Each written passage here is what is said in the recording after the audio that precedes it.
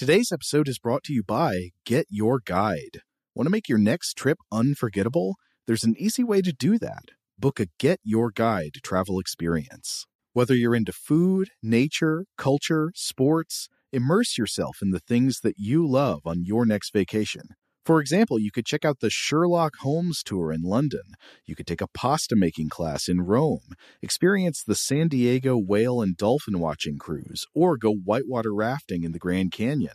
They've got a night helicopter flight over Las Vegas, a New York City street art and graffiti tour. They've even got a Chicago river cruise and architecture tour. I have to stress that my family went on one of these architecture boat tours of Chicago, and it's absolutely phenomenal. This is the kind of thing that you want to turn to Get Your Guide for. Whatever you're into, you'll find an experience you love. Discover and book your next unforgettable travel experience at getyourguide.com. Today's episode is brought to you by Alienware. During Dell Tech Fest, score game-changing innovations with limited-time deals on select next-gen Alienware gaming tech. New dimensions await with advanced gaming systems like the Alienware M18 laptop, powered by an Intel Core i9 processor, featuring awe-inspiring visuals, liquid cooling, three-dimensional audio with Dolby Atmos, and impressive overclocking potential. Your dream setup, amazing prices, and free shipping await you for a limited time only at alienware.com/deals. That's alienware.com/deals. Apple Card is the perfect cashback rewards credit card. You earn up to 3% daily cash on every purchase every day. That's 3% on your favorite products at Apple, 2% on all other Apple Card with Apple Pay purchases, and 1% on anything you buy with your titanium Apple Card or virtual card number. Visit apple.co/card calculator to see how much you can earn. Apple Card issued by Goldman Sachs Bank USA, Salt Lake City branch. Subject to credit approval. Terms apply.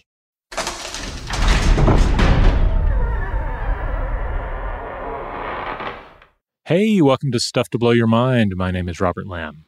And I am Joe McCormick, and today we're bringing you an episode from the Vault. This is part 2 of our series on the reptiles of the Galapagos. This was originally published December 10th, 2022. Enjoy. Welcome to Stuff to Blow Your Mind, a production of iHeartRadio.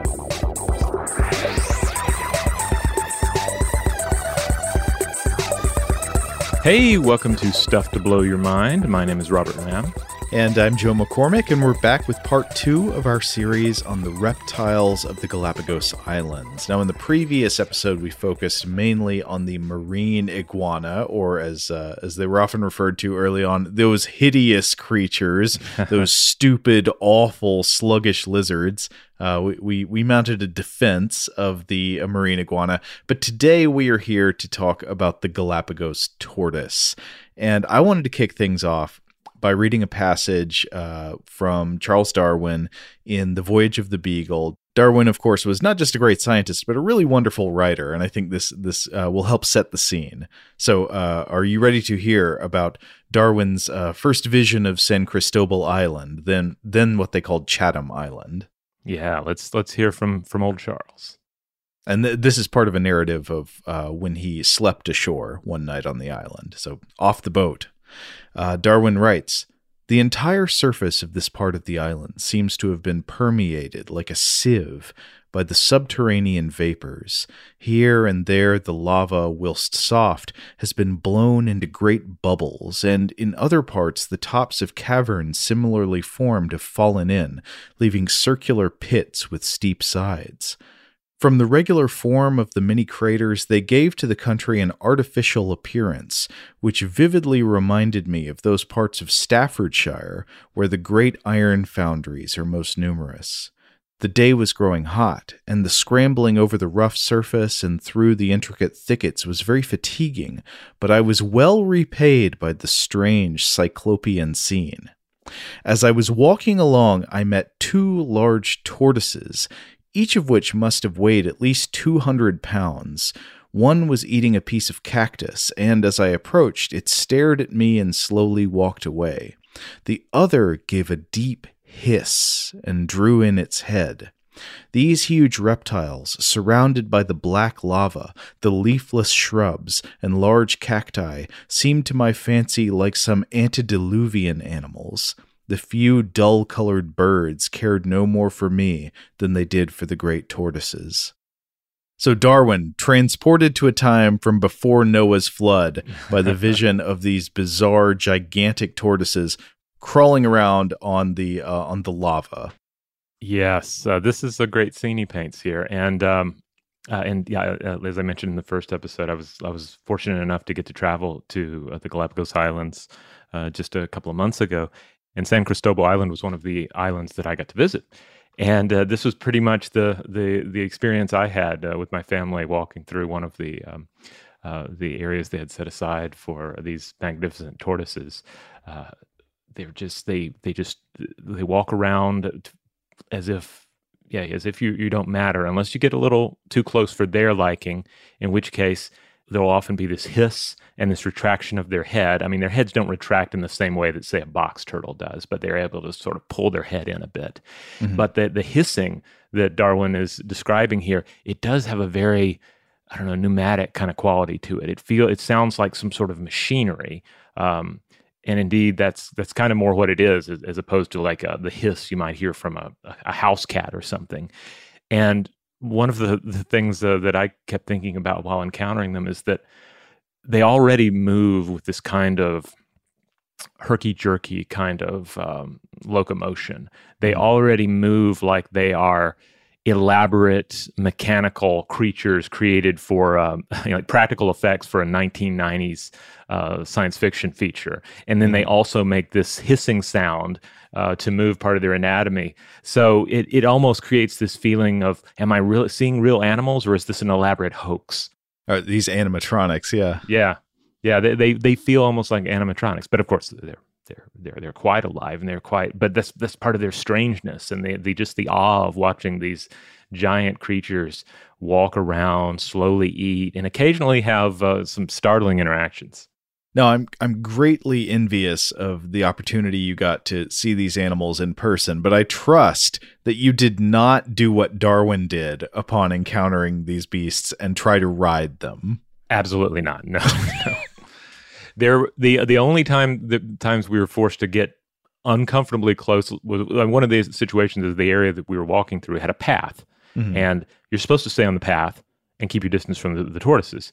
Sometimes, though, the tortoises will just get on the path, and you have to find your way around them, and they don't necessarily like that. But no, we kept our distance, and you want to keep your distance because, if you get a little too close, they're going to stop interacting with their environment for a little bit, and you don't want to watch that. You want to watch them eat and rampage around, and occasionally have these fabulous stare downs between two males, which I don't know. We may describe this later, so maybe I shouldn't get into that just yet.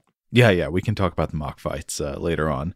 So the Galapagos tortoise is, I think you would say, originally the dominant land herbivore of the Galapagos Islands, which makes them kind of unique because there's pretty much nowhere else on Earth now where the dominant land herbivore is a reptile. So these are very unique and beautiful creatures, and the Galapagos tortoise stands out so much among the endemic fauna that it's actually the origin of the archipelago's name in one way or another. There's a little bit of nitpicking on that, but basically it goes like this. By the 1570s, these islands had already appeared on at least a couple of European maps. The one I saw named was by a Flemish cartographer named Abraham Ortelius, and it named the islands Insulae de los Galapagos, or meaning islands of the tortoises. Now, the nitpicking about the terminology I've read is what exactly the word Galapago or Galapagos originally meant. According to a book that I'm going to reference multiple times in this episode, Galapagos and Natural History, 2nd edition by John Creature and Kevin Laughlin from Princeton University Press. That edition's out just 2022. They write that the origin of the name of the islands is an Old Spanish word, Galapago, which was a name for a specific type of saddle. So there's like, a saddle you'd use on a horse, I guess, that has a kind of upturned front. Mm-hmm. That was a Galapagos. And some, but not all, of the Galapagos tortoises have saddle-shaped shells. Others have a more straightforward dome, and we can talk about the evolutionary reasons for those differences later on.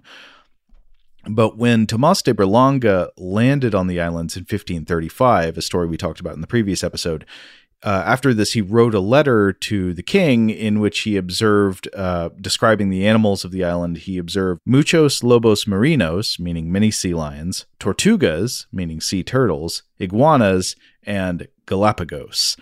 And the authors write that this is probably a reference to the tortoises and their saddle-shaped shells rather than to literal saddles being on the island. This is a solid observation that thankfully still holds true today. Muchos lobos marinos, tortugas, iguanas, and tortoises. Yes. Yeah. The sea lion. I mean, the mucho lobos marinos. That was probably the most astounding of all when you're near the coast, because they're everywhere, and they'll they're sometimes laying. There'll be like a male that's come up and he's like laying in the street, yeah. Or they love park benches. They're a lot of fun to watch. Well, the difference in the Spanish name, I guess if it's Lobo Marino, that would mean sea wolf, not sea lion, right? But that heightens the kind of implicit comedy of naming these animals after what you would think of as a more actively voracious land predator, whereas, I guess when they're on land, they're not quite so threatening as maybe a wolf or a lion would seem. Yeah, I mean, well, on one hand, you have some of the little tiny islands. There's at least one that's named for the wolves, for the lobos, and of course that's why, because sea lions are hanging out there. And yeah, on the beach, they're often quite docile, and you see people getting way too close to them in some cases. But the big males, of course, are very territorial about hanging on to their bit of property and their females. Their beach real estate, and so they're of course they're continuously loudly sending the alarm and occasionally chasing off other males. So there's a lot of drama if you just sit back and watch the sea lions, and I imagine that listeners from other parts of the world can attest to this as well. Yes. Keep your distance, folks. I mean, observe, but there's no reason to get in a sea lion space. Though sometimes, in my experience, a sea lion will come for your space. I was just seated away from sea lions, and then here comes this female, and she's just howling about something and insists on taking my spot on a log. And I'm like, it's yours. And then she just hangs out on the log for a few minutes and then leaves it. I don't know. She's just trying to make a point. So if you have never seen the Galapagos tortoises before, you can easily find lots of pictures of them. But to briefly describe the adults, there are many different species scattered across the different islands. Maybe we can get into the exact numbers on that in a bit. But generally, what they all have in common is that they're very large. They have large shells, some species with rounded dome tops, others with the saddle shape that Berlanga probably observed, which are typically turned up in the front to have a kind of big notch above the animal's head and neck. They have long, dry, wrinkly necks, which are surprisingly slim, almost, I dare say, snake-like in a way. Mm-hmm. They have blunt, round snouts and a beak-like mouth with no teeth. And everywhere you can see their skin in between the shell parts, there is typically a lot of leathery, wrinkly flesh, which just makes them look like old people. Yeah, they have this kind of appearance of a cute, shriveled old person face. They're very sweet to look at. It's kind of hard to not anthropomorphize them as such. Even and that of course can become complicated when you start considering like the full range of their lifestyle and the way that they live and reproduce and so forth. It never pays to anthropomorphize creatures too much. Yeah. Now, one thing many of us today might not appreciate, even if you go to the Galapagos today, or if you see good nature documentary footage from there, is how many tortoises there were when people first arrived, before the animals had any natural predators other than the threat posed to hatchlings by the Galapagos hawk. This place was swarming with tortoises, and to try to get a picture of that, I wanted to cite some basically math work that Creature and Laughlin do in their book. So they're talking about the reproductive rates of these tortoises. So they say if a female tortoise has more than 2 young that survive into adulthood, the tortoise population will grow.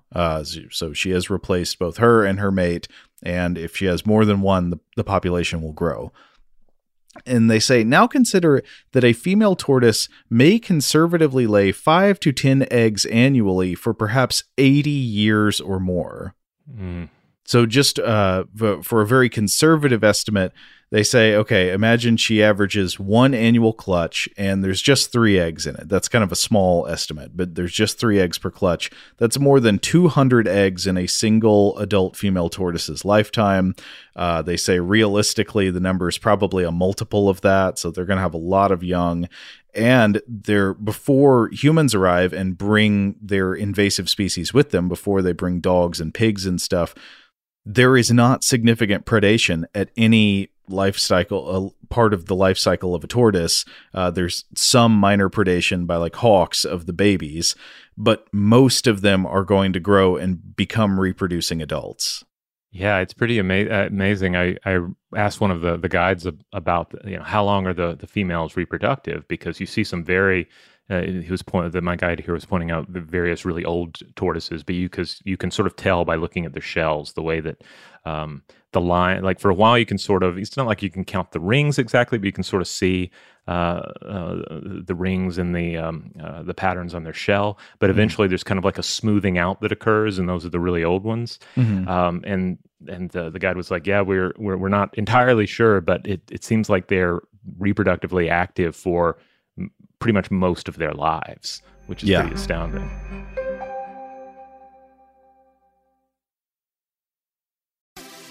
Have you heard about the social media platform for kids? It's called Zigazoo. It's a great place where kids like me can come together to make fun videos. Zigazoo is moderated by real, live people who review content before it's posted on the feed. Oh, I especially love the dance challenges. So much fun. Oh, and there's no comments or messaging, so you don't get any of that negativity that's all over other social networks. Oh, my friends love it.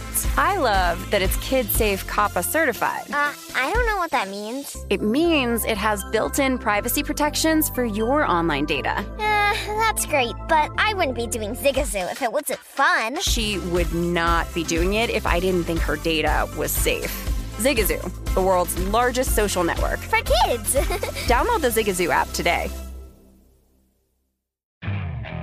Okay, picture this. It's Friday afternoon when a thought hits you.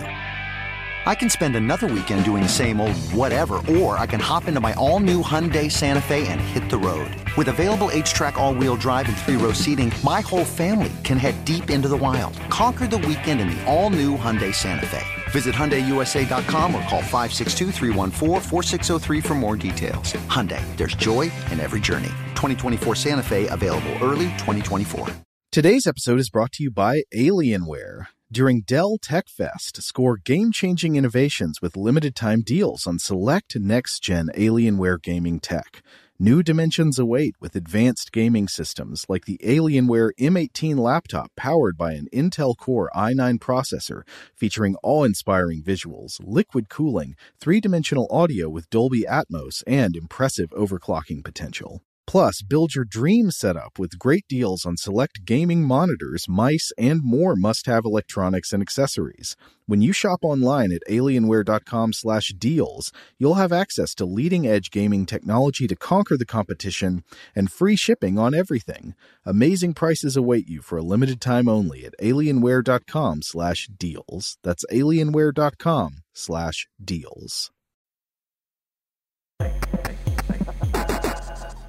Yeah, it's amazing. And so the authors of this book end up concluding that before humans arrived and brought these invasive predators with them and started harvesting the tortoises themselves, which is a sad fact we'll talk about in a moment, the tortoises were just profuse. They were everywhere. They say there's a conservative estimate of a total population of 250,000 tortoises just on this small group of islands. But of course, today, all of these tortoise populations are at least vulnerable, and some are up to critically endangered. And that's after a significant bounce back in some cases for, after conservation efforts kicked in. So what happened to these tortoises? Well, one thing that happened is something Darwin talks about in his passage in Voyage of the Beagle. Before he even really gets to ecological observations about the tortoises, he writes at length about people eating them. So in describing the small human colony on what was then Charles Island, what today is called Floriana Island, so Darwin writes, "In the woods, there are many wild pigs and goats." Now, remember, those are not native to the islands, but introduced by humans. Darwin goes on, "But the staple article of animal food is supplied by the tortoises. Their numbers have, of course, been greatly reduced in this island, but the people yet count on 2 days' hunting giving them food for the rest of the week. It is said that formerly single vessels have taken away as many as 700, and that the ship's company of a frigate some years since brought down in one day 200 tortoises to the beach." And this brings us to a very sad fact about the human use of tortoises here, that tortoises were, of course, very good meat sources for sailing vessels. But this was especially due to the fact that because turtles have a very slow metabolism, they could be loaded into the ship alive and then would survive for an extremely long time without food or water in the hold. And it's important to remember that, of course, ships at the time didn't have refrigerators or freezers or other sophisticated food preservation techniques beyond things like, the nuclear option, salting. Yeah. So this is quite sad to picture, because on one hand, it's not like these tortoises were wandering around on deck. No, they were stuffed below, I think generally upside down, and just stored away as living casks of food, because they could live for up to a year without food or water, which is just crazy to think about, but also just unimaginably cruel to imagine them down there. And on top of this, one of the other troublesome things about this for the tortoises is that the sailors would tend to grab the tortoises they could easily carry back to the ship, which meant that they tended to focus on the smaller tortoises and leave the bigger ones. This meant that they were favoring female tortoises over male tortoises, and I guess to a certain extent also younger male tortoises, but certainly skewing more towards female tortoises, thus destabilizing the species even more than if they had managed more of a 50-50 split between the tortoise genders. Yeah.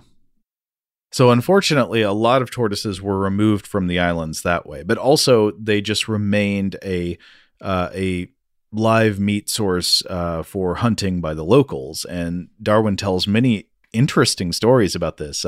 For example, he writes about a time that he went up to one of the highland regions of one of the islands, and he hung out in a hovel that had been built by two men there who spent their time hunting tortoises. And so he visits these guys and he sleeps there in the hovel one night. And what did he eat while he was there? Well, exclusively tortoise meat. That was the entire menu. About which he says, quote, "The breastplate roasted, as the gauchos do carne con cuero," which I think means meat with leather, "with the flesh on it is very good, and the young tortoises make excellent soup, but otherwise the meat to my taste is indifferent." Oh, well, there you go. Also harvesting the young tortoises. That's great as well.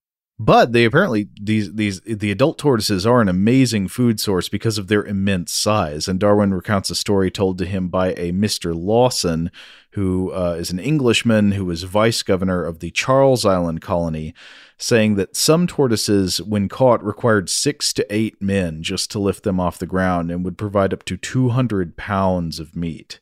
Darwin also later describes a strange operation performed by the hunters. He says that they didn't always kill a tortoise. He said that while the tortoise's meat is used, both fresh and salted, the tortoises are also important for providing oil. That's right, reptile lard, and oil that I think could be used for food purposes, but also for just like lamp purposes, I believe. Yeah, it's said that in the old days, the larger towns of the Galapagos their streets would have been lit with tortoise oil. Bizarre, though. I guess we're more familiar with that from like whale oil and stuff. Mm-hmm. But yeah, so if a tortoise will not provide enough oil, it is apparently not worth killing to the hunters. So Darwin writes, quote, "When a tortoise is caught, the man makes a slit in the skin near its tail so as to see inside its body whether the fat under the dorsal plate is thick. If it's not, the animal is liberated, and it is said to recover soon from this strange operation. In order to secure the tortoise, it is not sufficient to turn them like a turtle, for they are often able to get on their legs again." And I think this is something that will come up later because there are some situations where these tortoises often do end up flipped on their backs, even under natural circumstances, and they need to be able to flip back over and get back to business. I did not get to see that happen. Thankfully, I don't want to see a tortoise in distress. No, we're not going to ask you the quiz from the Blade Runner test. So what do these tortoises eat to grow so big? Well, it turns out in reality, they eat plants. These are entirely herbivorous creatures. There are turtles and tortoises that eat other things, but these tortoises are entirely plant eaters. And so, especially in the lowlands, especially the saddleback tortoises will eat succulent cactus. This is something Darwin identifies. He says they especially favor the cactus if they live in the low and arid parts of the islands where there is little or no water. Of course, the cactus becomes a principal water source. But also they eat tree leaves and berries as well as green lichen. And their diet somewhat depends on which species they are and which part of the islands, which microclimate they inhabit. Like the ones that live higher up in the highlands with more lush vegetation probably feed on more leafy stuff. And the ones that live more in the arid regions probably feed on more cactus. Yeah, the ones I got to actually observe in the wild, as it were, on San Cristobal and on Santa Cruz Island, they were definitely eating the leafy green stuff. But I got to see plenty of the cacti, which of course have coexisted with the tortoises long enough that they have particular adaptations, like they have been changed by cohabitation with the tortoise as well. And the most remarkable of these are the ones that basically seem to grow up like trees and then branch out because they're trying to reaching an optimal height at which they're hopefully above the reach of the tortoise. There is one type of cactus there's a great picture of in this book by Creature and Laughlin I've been talking about. It's called a candelabra cactus. And I thought it was beautiful because the branches look to me like giant green tarantula legs. They kind of have these lobes that look like little hairy leg segments on a large spider. Yeah, and this is a nice picture too because you got a flamingo in there. I did get to see a few flamingos on Seymour Island, I believe. But the tortoises just generally seem to eat all kinds of foods that would look to us quite hostile. So, of course, the ones in the lowlands are going to eat a lot of cactus, but they also apparently eat plenty of poison apple or manzanillo, which is toxic. It has sap that is poisonous to other creatures, but and I think it can cause blistering if you touch it. But apparently the tortoises just chow down on this stuff. It doesn't bother them. Yeah, on San Cristobal Island, the area where we were encountering the tortoises, they had signs everywhere. Do not touch the apples. Certainly do not eat the apples. Leave this to the tortoises. Now, coming back to Darwin's writing on the tortoises, he also observes their relationship with water. He says they are notable, of course, for their ability to survive without water for a very long time. But when they get access to water, they go hog wild. They love it. They love the spring water and the mud puddles. They'll just get in there and settle in sometimes for days at a time. And when they're drinking, they will just gulp huge mouthfuls of water for a long time. And Darwin this leads into him writing a really bizarre anecdote that I had to share. So he says, quote, "For some time after a visit to the springs, their urinary bladders are distended with fluid, which is said to gradually decrease in volume and to become less pure. The inhabitants, when walking in the lower district and overcome with thirst, often take advantage of this circumstance and drink the contents of the bladder if full. In one tortoise I saw killed, the fluid was quite limpid and had only a very slightly bitter taste.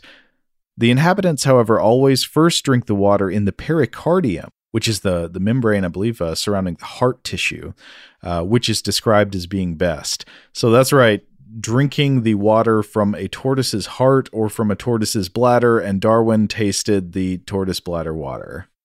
I guess I should be happy for this, that they're using all parts of the tortoise conceivably in doing this, but of course this is still kind of sad to imagine. Yeah.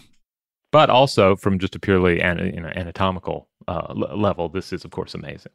Now, Darwin goes on to talk about how impressed he is by the long, determined journeys that some of these tortoises make between, he believes what the point of these journeys is between highland water sources and usual breeding grounds in the lower districts. I don't know if that holds up as the main reason for these journeys today, though I do think some of these tortoises do make journeys between the highlands and the lowlands for the purpose of depositing eggs. The females do after mating season. But there are also journeys, I think, having to do with food resources in the different seasons and so forth. But anyway, Darwin says, although the tortoises are pretty slow in their movements, you would be surprised how much ground they cover over time due to sheer determination. He estimates that they're going to move 60 yards in 10 minutes, which is 360 yards in an hour, or about 4 miles a day. Yeah, it's pretty remarkable. And of course, nowadays, everything has been shifted around a bit. All these invasive species, not only the such harmful invasive species as pigs and goats that were introduced, and then their populations have been dealt with to varying degrees. But you also have, of course, plants to think about, and so in some cases you have things like berries that are now grown in the Galapagos and may occur wild in some cases. And of course, the tortoises love those, even though they are not native, and so you may see that interfere with their movements a bit. But yeah, basically, through modern conservation and through modern tracking technology, you can actually see all of these tortoise movements plotted out on maps, and it's quite impressive. I think their movements in these cases help illustrate why they're so crucial for the island ecosystem that they thrive in. They eat so much, and while they're slow, they do cover a lot of ground and defecate to spread seeds. And this is very much in line with other megafauna that you encounter in other ecosystems, as well as the remember, if you think back to our episodes on the giant moa bird, which of course is extinct, but we still see like the footprint of their ecological importance in the areas that they occupied, because they were vital for consuming plants and then spreading those seeds through defecation. Yeah, there is a great passage in the book by Creature and Laughlin where they talk about the importance of the tortoise in spreading a species of wild Galapagos tomato plant, which apparently the seeds only germinate under very specific conditions, such as being exposed to acid for a long period of time. Now, how does that happen? Well, it happens in the digestive system of the tortoise. So like they take this in, the seed gets exposed to the acid within the digestive juices, and then it travels with the tortoise a long ways away from its original location. So that's also good for dispersal. And then once the tortoise poops it out, it of course has a bunch of nutritious fecal matter surrounding it to help it grow. Yeah. I did get to poke some tortoise dung with a stick. My son and I did, and we got to look all in there. It's quite fascinating. I think some stats would really help drive home, though, why the tortoise is so great at this. And I got these from Seed Dispersal by Galapagos Tortoises by Blake et al., published in the Journal of Biogeography from 2012. So in this particular survey, the researchers looked at 120 fresh dung piles in both agricultural and national park land. They found seeds from more than 45 plant species in these dung piles, 11 of which were from introduced species, like various berries and whatnot. A per tortoise average of 464 seeds and 2.8 species per dung pile was detected. Now, this is where it gets kind of interesting because, okay, we've already established that, yes, they eat a lot, they travel farther than you might think, but how long does it take for them to process their food? Things go a little slower with the Galapagos tortoises. The mean digesta retention time for a tortoise is 12 days, but 28-day retention times have been reported. So that's the time it takes for the food that they've consumed to process through their body and become dung. So they can really cover some ground in that time. Yeah, during that time, according to this paper, the tortoise may travel between 394 and 4,355 meters. On the high end, that's 2.7 miles or 4.3 kilometers. So you can see how these tortoises would play an incredibly important role in helping the reproduction and dispersal of local flora.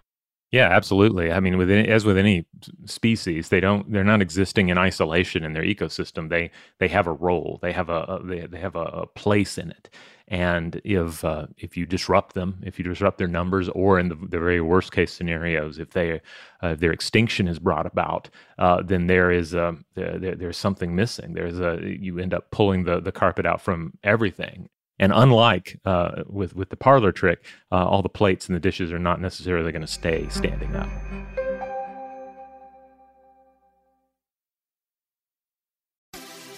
Have you heard about the social media platform for kids? It's called Zigazoo. It's a great place where kids like me can come together to make fun videos. Zigazoo is moderated by real, live people who review content before it's posted on the feed. Oh, I especially love the dance challenges. So much fun. Oh, and there's no comments or messaging, so you don't get any of that negativity that's all over other social networks. Oh, my friends love it. I love that it's kid-safe COPPA certified. I don't know what that means. It means it has built-in privacy protections for your online data. That's great, but I wouldn't be doing Zigazoo if it wasn't fun. She would not be doing it if I didn't think her data was safe. Zigazoo, the world's largest social network. For kids. Download the Zigazoo app today. Okay, picture this. It's Friday afternoon when a thought hits you. I can spend another weekend doing the same old whatever, or I can hop into my all-new Hyundai Santa Fe and hit the road. With available H-Track all-wheel drive and 3-row seating, my whole family can head deep into the wild. Conquer the weekend in the all-new Hyundai Santa Fe. Visit HyundaiUSA.com or call 562-314-4603 for more details. Hyundai, there's joy in every journey. 2024 Santa Fe, available early 2024. Today's episode is brought to you by Alienware. During Dell Tech Fest, score game-changing innovations with limited-time deals on select next-gen Alienware gaming tech. New dimensions await with advanced gaming systems like the Alienware M18 laptop powered by an Intel Core i9 processor featuring awe-inspiring visuals, liquid cooling, three-dimensional audio with Dolby Atmos, and impressive overclocking potential. Plus, build your dream setup with great deals on select gaming monitors, mice, and more must-have electronics and accessories. When you shop online at alienware.com/deals, you'll have access to leading-edge gaming technology to conquer the competition and free shipping on everything. Amazing prices await you for a limited time only at alienware.com/deals. That's alienware.com/deals. Now, we've been talking about a lot of the predation and hunting of these tortoises, but barring that, how do tortoises die? What happens? Well, Darwin writes, quote, "The young tortoises, as soon as they are hatched, fall prey in great numbers to the carrion-feeding buzzard." I think that would actually be referring probably to the Galapagos hawk, unless he's talking about some other species that came in after humans arrived. But and Darwin goes on, "The old ones seem to die generally from accidents, as from falling down precipices. At least several of the inhabitants told me that they never found one dead without some evident cause," which, that kind of gave me a shiver.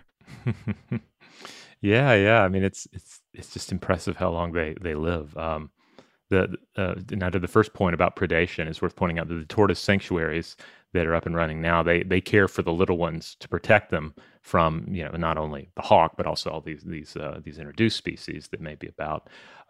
Once they get big enough, though, there's only really three ways they're going to die: old age, eventually, accident, vehicular, especially, of course, being the main threat. Though on the Galapagos Islands today, a lot of laws and messaging have been put in place to prevent this from occurring. And then, of course, in the past, human hunting was the big thing. Now, you mentioned they can die of old age. Of course, they do, but that can take a good long while. I was reading about this in Creature in Laughlin, and they say that it's possible, though we have no way to know for sure, that there may be tortoises still alive on the islands that were present when Darwin visited in 1835. And a Galapagos tortoise named Harriet lived to an estimated age of 175 before she died in an Australian zoo in 2006. So they can live a long, long time. Yeah, I was doing some crunching on this as well. I think one of the sources I was looking at had listed like 171 years as being like one of the oldest ages known for the tortoises. And even if you're just going to go with that, if you consider the idea that you have a tortoise born in 1835 when Darwin is visiting, if it lived 171 years, it would live to the year 2006. Wow. Which is just crazy to think about. The idea that just one tortoise lifetime would bridge our time to the time of Darwin, and that a single tortoise lifetime could encompass basically the two worst centuries of the impact of humanity on Galapagos tortoise numbers as well. Now, again, not to come back too much to the horrors of human tortoise interaction, but yeah, there are these accounts you read too of like times when roads to various villages were just lined with like the bones or the shells of these creatures. It was a rough time to be a Galapagos tortoise. Yes. I think it's worth talking about Galapagos tortoise mating and reproduction, in which there's some interesting stuff. Mm-hmm. For one thing, I was reading about, maybe we can get to the actual mating in a minute, but first I was reading a section in Creature in Laughlin about the nests and egg laying of the Galapagos tortoise. So mating season typically occurs during the rainy season. And after having mated, a female tortoise will generally travel toward the arid lowlands to build a nest. Darwin has a section about this where he correctly observes that they will seek out arid sandy soil to dig a nest in, but then he says sometimes they will just drop their eggs wherever, like in a precipice, like in a crevice in the rocks. I didn't find any other evidence of that, so maybe that was true when he was there, but I'm not aware of other evidence for that other than what Darwin says. But generally what they do is they're going to dig down in the arid regions. Now, for the saddleback tortoises, which tend to live more in the lowlands, this is not much of a trip, but for the domed tortoises, it can be a really great journey down from the highlands into the place where they're going to lay the eggs. And the eggs are laid sometime between June and December. A clutch can contain anywhere from like 2 to 20 eggs. The eggs are sort of billiard ball sized or maybe a little bit larger. And the nest building process is what interested me because apparently it involves a good bit of pee. So the tortoise will find a spot in the soil and she will dig a hole about 30 centimeters deep, scooping the earth out with her hind legs. And this is an involved process that can take up to about 12 hours. And the tortoise will often urinate on the soil in order to soften it for digging. But the mother tortoise, after she lays her eggs in the hole and covers it up, then also pees on the soil again to form a kind of cement layer in it. This is interesting. We've discussed a number of different like nest building, egg laying scenarios over the years, but I don't remember one that was so urine intensive. Yeah, there may be other species that do pea cement, but this is the first time I remember reading about this. So anyway, the eggs incubate in the cemented earth for like 4 to 8 months, where the sex of the hatchling is ultimately determined by the temperature at which the egg incubates. That's kind of interesting. It's not chromosomally determined as it is for some other animals. And so afterwards, they dig their way out of the nest to begin their lives. And of course, this is the most vulnerable time for a Galapagos tortoise when they're a hatchling. But the ones that survive make it out. They find food, they avoid predators, and they eventually grow up. Though apparently the growing up also takes a good bit of time. The tortoises do everything pretty slow, including reaching maturity. I've read that they don't reach sexual maturity until several decades later. The mating itself is also kind of interesting because it basically consists of the males chasing the females around until they can corner them. But then there's also, given these are large-shelled creatures, the male's shell has like an indention on the bottom that allows for it to mount the female. because otherwise, like unless there was some arrangement of the shells in this capacity, they would not be compatible. Right, and there was also a fact I came across that I thought was funny. In this book, they talk about how the larger size of the Galapagos tortoise can make the physical act of mating sometimes kind of cumbersome and laborious. And the authors note that, quote, males often slide off, sometimes even inadvertently landing upside down, at which point they must right themselves and try again, which I don't know if it's juvenile that I found that funny, but I did. The authors also note that the male tortoises sometimes get confused. For example, they try to mate with large rocks. Oh, well, that's just in and of itself funny. We can't help but laugh at that. But there's also surprising for these very slow-moving animals. There is some surprisingly fierce competition between males for access to mates. And Darwin notes this. He says during breeding season, you can hear the males emit what he calls a hoarse roar. And I think this roar is probably indicative of male-on-male competition, which sometimes leads to these mock fights where they will raise their necks up at each other. Rob, I think you actually maybe saw one of these going on. Yes, I got to see this happen, and I actually got to film it. I was able to. My wife was like, "Quick, get your camera out. Make sure you're getting this." And so I did. Yeah, it's amazing to watch because you'll have these two lumbering giants that are kind of on a collision course with each other, and you're like, "What's going to happen? What's going to happen?" And then as they get closer, they'll both rear their heads up, and they'll have this showdown that does not come to blows or bites or anything like that, but it is a competition to determine who is the tallest. Mm-hmm. And the tallest tortoise, the one that can raise its head up the highest, he's the winner, and the other one accepts defeat and carries on. Yeah. And that's as violent as it seems to get, but it's spectacular to watch. And yeah, this was the finest nature footage I have ever captured or will ever capture. Now, one last thing I wanted to read from Darwin here, where he's talking about the tortoise's reaction to humans. This is another infamous section from the Voyage of the Beagle chapter. Darwin says, I was always amused when overtaking one of these great monsters, as it was quietly pacing along, to see how suddenly, the instant I passed, it would draw in its head and legs, and uttering a deep hiss, fall to the ground with a heavy sound as if struck dead. I frequently got on their backs, and then giving a few raps on the hinder part of the shells, they would rise up and walk away, but I found it very difficult to keep my balance. Oh, Charles. No. What are you doing? Why are you riding a tortoise? I mean, it is kind of, based on this account, the tortoise is doing exactly what, I observed and all these sources say they do if someone gets too close or something gets too close.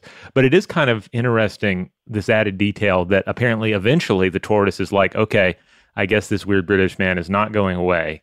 I have things to do and places to be. I'm just going to start walking around with him on there, and maybe I can sort of shake him off. Yeah, and this is actually not an isolated report. Again, we are not recommending riding the tortoises, but other people talk about how, well, you can get on their backs and ride them, and they'll just go about their business. And this is apparently a common occurrence. Or was a common occurrence back in the day. Mm-hmm. Sometimes they say you can get two people on one of these tortoise shells and just ride them, and they'll do their thing. Like, they don't seem bothered. Now, I'm sure that puts extra strain on their muscles and their energy requirements and all that. So it's not like okay to do, but like just showing the strength of the tortoise and how powerful and huge this animal is, that it could just continue on its way trying to graze with like multiple humans riding on its back. Oh, poor creatures. Yeah, again, do not attempt to, do not get close to the tortoises and do not ride them. Now, we have a fair amount of variety with the Galapagos tortoises. They're all of the genus Chelonitis. And you get into some discussion about the different varieties, like the exact variety count. And then we have two that are definitely extinct. There's the Floriana Island subspecies that's thought to have been hunted to extinction by, I think, 1850. When Darwin visited, this is, I believe, the one where he only describes seeing their bones. The Pinta Island species is extinct as of 2012 with the death of Lonesome George, who was, of course, famous for being the last of his variety. He died, and that was seemingly it for this variety of tortoise. Yeah, I've read that there are either 12 or 13 extant species. Yeah.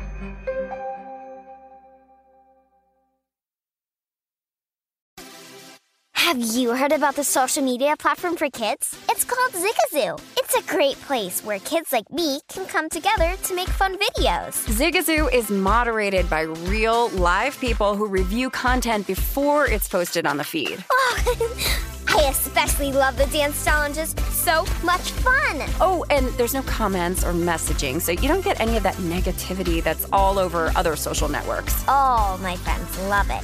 I love that it's kid-safe COPPA certified. I don't know what that means. It means it has built-in privacy protections for your online data. That's great, but I wouldn't be doing Zigazoo if it wasn't fun. She would not be doing it if I didn't think her data was safe. Zigazoo, the world's largest social network. For kids. Download the Zigazoo app today. Okay, picture this. It's Friday afternoon when a thought hits you.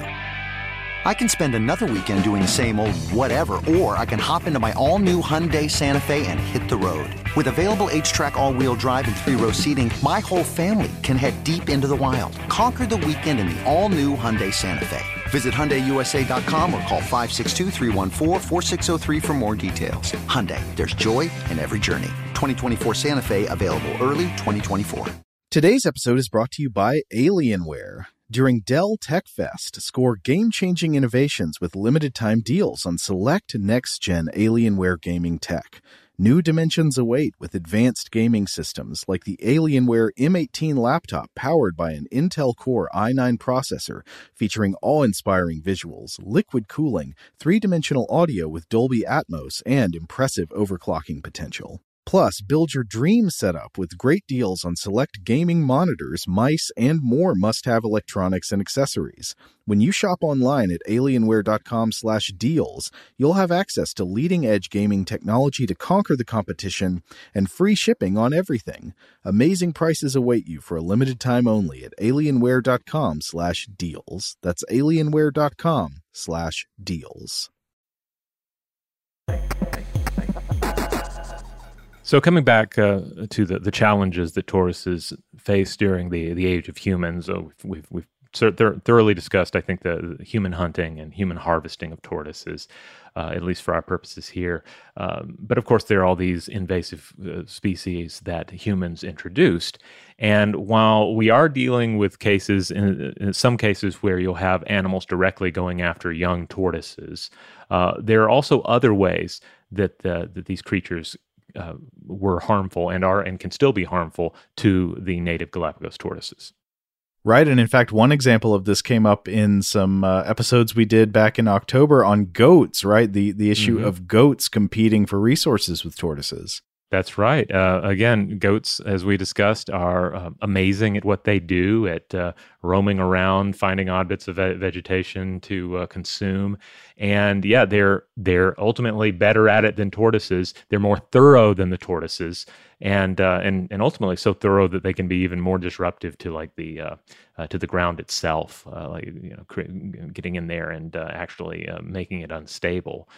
So that's one thing to consider. Also, when you're dealing with any creature that lays its eggs in the ground, not only do you have to worry with certain species, like especially pigs and rats, going after those eggs and then going after the young potentially, you also have to deal with cattle, because there are still cattle on the islands, and cattle were brought to the islands, and cattle aren't interested in really eating those tortoise eggs, but they will definitely step on those tortoise eggs if they happen to be ranging in the same area. Now, in the previous episode, we talked about some hypotheses about how marine iguanas first arrived on the Galapagos Islands, probably via some kind of rafting from the mainland. Is that also the idea of what likely happened with the ancestral tortoises? That's my understanding, based on the sources I was looking at, and based on conversations with some of the naturalists and guides in the Galapagos Islands. The idea is that it would have been much the same. Tortoises in South America, swept up in river floods, washed out with vegetation, which they were able to raft on, and reaching these far-flung islands. So it's amazing to imagine these extremely unlikely kind of one-off events that allow the population of each island, because it's not something you see happening every day, but all it takes is a small seed population to get there, and then wow, what's this? There's all these food resources and no predators, and you can really boom once you arrive. Yeah, and I'm not sure if the numbers on this are 100% certified, as it were, but it seems like the first Galapagos tortoises probably reached the islands 2 to 3 million years ago via rafting. They would have probably arrived on the eastern islands of Hispaniola and San Cristobal first, and then spread west from there. So it's it's interesting to think about. Now, the other question that I guess came up for me in this was like, how big were these tortoises when they first arrived? Because at least some sources out there make the case that they were already big, that they were already quote unquote gigantic. While plenty of other sources also discuss Galapagos tortoises as a case of island gigantism. Yeah, so island gigantism is something that often occurs. There's known as island dwarfism and island gigantism, these kind of runaway pressures on the size of animals that can really bulk them up or shrink them down when they're on in a contained ecosystem like an island. And I don't think we know exactly what all the pressures would be, but you could imagine something like, well, maybe there is always sexual selection on, say, the size of adult male tortoises to make them bigger and bigger, because the bigger you are, the more likely a female is to be receptive to mating. So there's sexual selection driving them to be bigger, but then there's naturally some kind of other pressure that wants to keep their size smaller. There's that advantage in being bigger, but once you're bigger, maybe you're more at risk of predation, or it's harder to thermoregulate or something like that. And you can imagine cases where you get on an island and suddenly those other pressures are relieved. And so you can just keep getting bigger and bigger than you would have been allowed to on the mainland. Yeah. I guess on the like supporting the idea that they were already big, there is of course fossil evidence of gigantic tortoises existing on, I think, every continent except Australia and Antarctica at some point in the past. So it's not like these forms only emerged on various island environments. But I don't know. On the other hand, it seems like plenty of sources are discussing this as gigantism. One paper I was looking at, this is from Jaffe et al., from a 2011 paper in the Royal Society Biology Letters, The Evolution of Island Gigantism and Body Size Variation in Tortoises and Turtles. They do point out that, quote, the evolutionary determinants of size diversity in chelonians are poorly understood, but they also point out that chelonians span some 4 orders of magnitude in their sizes, and that there is, quote, a pronounced relationship between habitat and optimal body size. Mm-hmm. Also worth noting that apparently the closest living relative to the Galapagos tortoise is not a direct ancestor of those tortoises, but it is itself a relatively small-bodied variety of tortoise that's found in South America. The Chaco tortoise, I believe it is called. Now, I also mentioned that there are other giant tortoises still in the world outside of the Galapagos. These would be giant tortoises that survived in the Western Indian Ocean in the form of Aldabra giant tortoises. Yeah, and I believe when Darwin arrived, he thought that these were the same species, like that the ones on the Galapagos were the same as those, or at least the same as some other island gigantic tortoise he was aware of. I think it would have been those, because those are the only other ones I know of. And he was mistaken in that. In fact, that they're different parallel forms of gigantic tortoises. But one last thing I wanted to talk about with these tortoises before we wrap up today is the differences in the shell shapes, because we mentioned earlier that some species have more dome-shaped shells and some have these saddle-shaped shells, and there are also intermediate species that are sort of somewhere in between. Creature and Laughlin have a great section on this in their chapter on the tortoises, and I wanted to talk about it a bit. So one of the questions is why? You can observe some things that might lead to these differences. The tortoises with the domed shells tend to live more in the highlands and around caldera rims, where vegetation is much thicker and lush all the time. Whereas the ones with the saddleback shells tend to live more or even exclusively in the lowlands, where conditions are more often dry. Of course, the differences in these shells is that, as the domed ones are more just kind of like an upturned cup over the reptile's back, the saddleback tortoises, their shell tends to have like a relief area above the head and neck. It's almost like a collar that's pulled back. And there are some other differences too. The domed tortoises tend to have a larger body size but shorter legs and necks, whereas the saddleback tortoises tend to be smaller overall but have longer legs and longer necks. Now, remember in the last episode when we talked about the marine iguanas and we were trying to come up with the biological explanation for why the iguana kept returning out of the water after Darwin threw it in, even though, it's got to go in the water all the time to eat. So why doesn't it just stay in the water to stay away from him? And the answer we came up with that Darwin did not land on himself is that it's probably for thermoregulation reasons, because the water is cold and it was removing heat from the iguana's body, and the iguana needs to get back up on land to heat back up. I think a good explanation or one of the explanations for the different body plans of these different tortoises probably also has to do with reptile thermoregulation, with the regulation of body temperature. Because, of course, animals with a larger body volume also tend to retain more heat because they have less surface area proportional to their volume. So if you're living in a cold place and you're trying to retain body heat, it's easier to do that if you're bigger. There's just more body in there and relatively less surface area, and vice versa. It's easier to cool off if you're smaller because a bigger percent of your body is surface area that you can lose heat through. This would seem to correlate with the observation that the domed tortoises, which live up in the highlands where it tends to be a little bit cooler, tend to have a larger body size, but also shorter legs and necks, so less extremities poking out that can lose heat.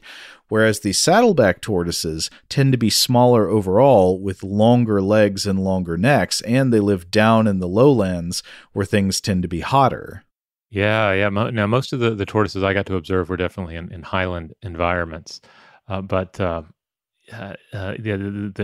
relationship with temperature is notable as well. In one case, we got to go out and see these tortoises out there in this highland area, and it was early enough in the day that some of them were essentially sleeping in. They were still bedded down in the mud. Where they could keep their temperature relatively stable throughout the night, and some were already getting up to begin their day of eating. Others just weren't quite ready yet. Oh yeah, and I've read that these tortoises just love the mud. Like they love to get in the mud puddles, and they'll just hang out there for days sometimes.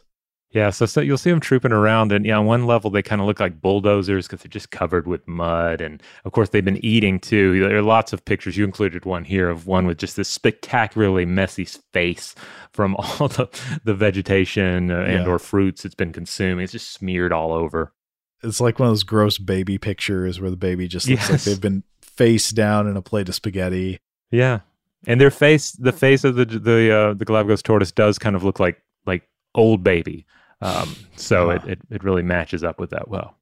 But there are other differences in the environments that might explain the different body plans of these tortoise species. So a lot of it probably has to do with vegetation, right? Domed tortoises tend to live in more lush highlands with dense undergrowth. And a creature in Laughlin write, quote, "The domed shells, smoothly rounded as they are, may prove adaptive as the tortoises move, tank-like, through dense plant cover, which is, of course, also the animal's food source. On the other hand, saddle-type shells with a large forward notch can actually become snagged in low vegetation, impeding the movement of the tortoise. Saddle shells are not very adaptive in low, dense vegetation." So it's just going to be easier to move around with a more rounded shell in all that thick brush in the upper highland forest regions. Whereas if you had the saddle shell with the, the upturned sort of collar in the front, yeah, that'd just be getting hooked on stuff all the time. And I mean, they are little bulldozers. They can tear stuff up. Like, for instance, there are going to be limits. They could, be slowed down or I guess stuck in vegetation. But to give one example that I was told about, you have, again, individuals who are still ranching in these parts of the highland. They have cows. They need to contain those cows. But if there are going to be tortoises moving through, they're just going to take down your barbed wire fence or your whatever kind of fencing you have. So in many cases, they'll have this big gap at the bottom that will allow a tortoise to move through, because that way you still get to have your fence and the tortoise won't tear it down when it makes a beeline for wherever it's going. Yeah, fortunately, the cows can't crawl under. Yeah, I guess not. It did raise some questions like, well, can the cow, what about really short cows? I don't know. But apparently it works. But the final thing with the difference between the domed tortoises and the saddlebacks is probably food sources as well, because again, the domed ones are going to be munching on a lot of, lush, low-lying vegetation. So, that's okay to have a normal kind of dome-shaped shell for that.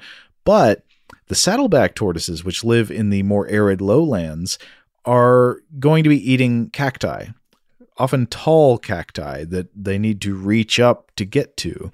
And so the upturned front of the shell allows more room to raise the neck. And of course, as I said as well, they've got longer necks and longer legs to help reach. Robin, I think you said you observed stuff about those cactuses sort of reacting to that by growing taller and taller to try to escape the munching tortoises.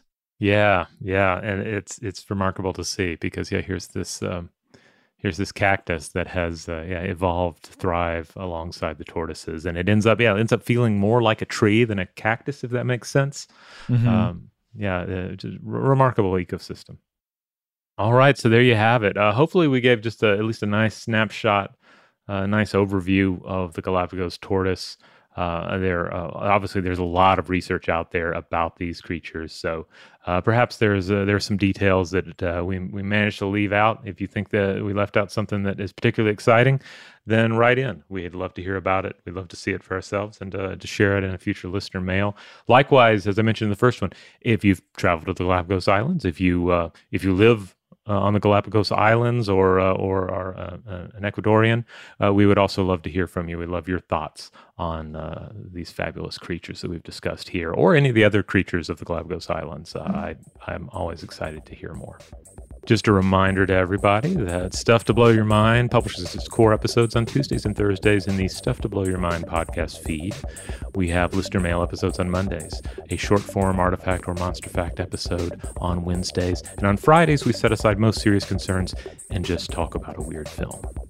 Huge thanks to our audio producer, Max Williams. If you would like to get in touch with this podcast, with us, with feedback in response to this episode or any other, with a suggestion for a future episode topic, or just to say hello, you can email us at contact@stufftoblowyourmind.com.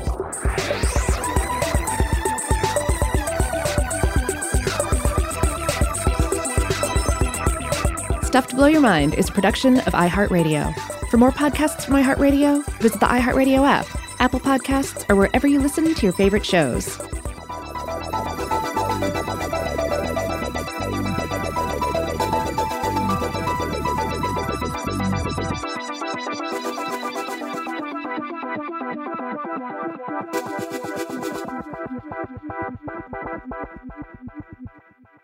Does money stress you out? Let Facet flip your financial chaos into clarity. Finding Facet immediately put us at ease. Facet's innovative approach to financial planning ensures your money works as hard as you do, enabling members to experience the joys of having your finances in order. And that makes us Facet for life now, I guess.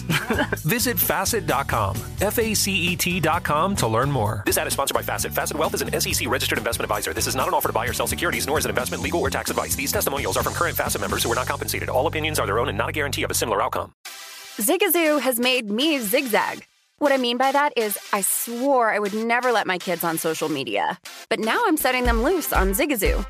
Zigazoo is a space for kids to post videos they've created and to share them with other kids just like them. Videos that are moderated by actual people. And since there are no comments or messaging, you don't have to worry about social trolling. Zigazoo, the world's largest social network for kids. Download the Zigazoo app today. Infiniti presents a new chapter in luxury, the premiere of the all-new 2025 Infiniti QX80, live March 20th from the Edge at Hudson Yards in New York City, featuring a performance by John Batiste. The all-new 2025 Infiniti QX80 is an SUV designed to help every passenger feel just right. Be the first to see it March 20th at 7 p.m. Eastern, only on iHeartRadio's YouTube channel. Save the date at new-QX80.com. Don't miss it. 2025 QX80 coming this summer.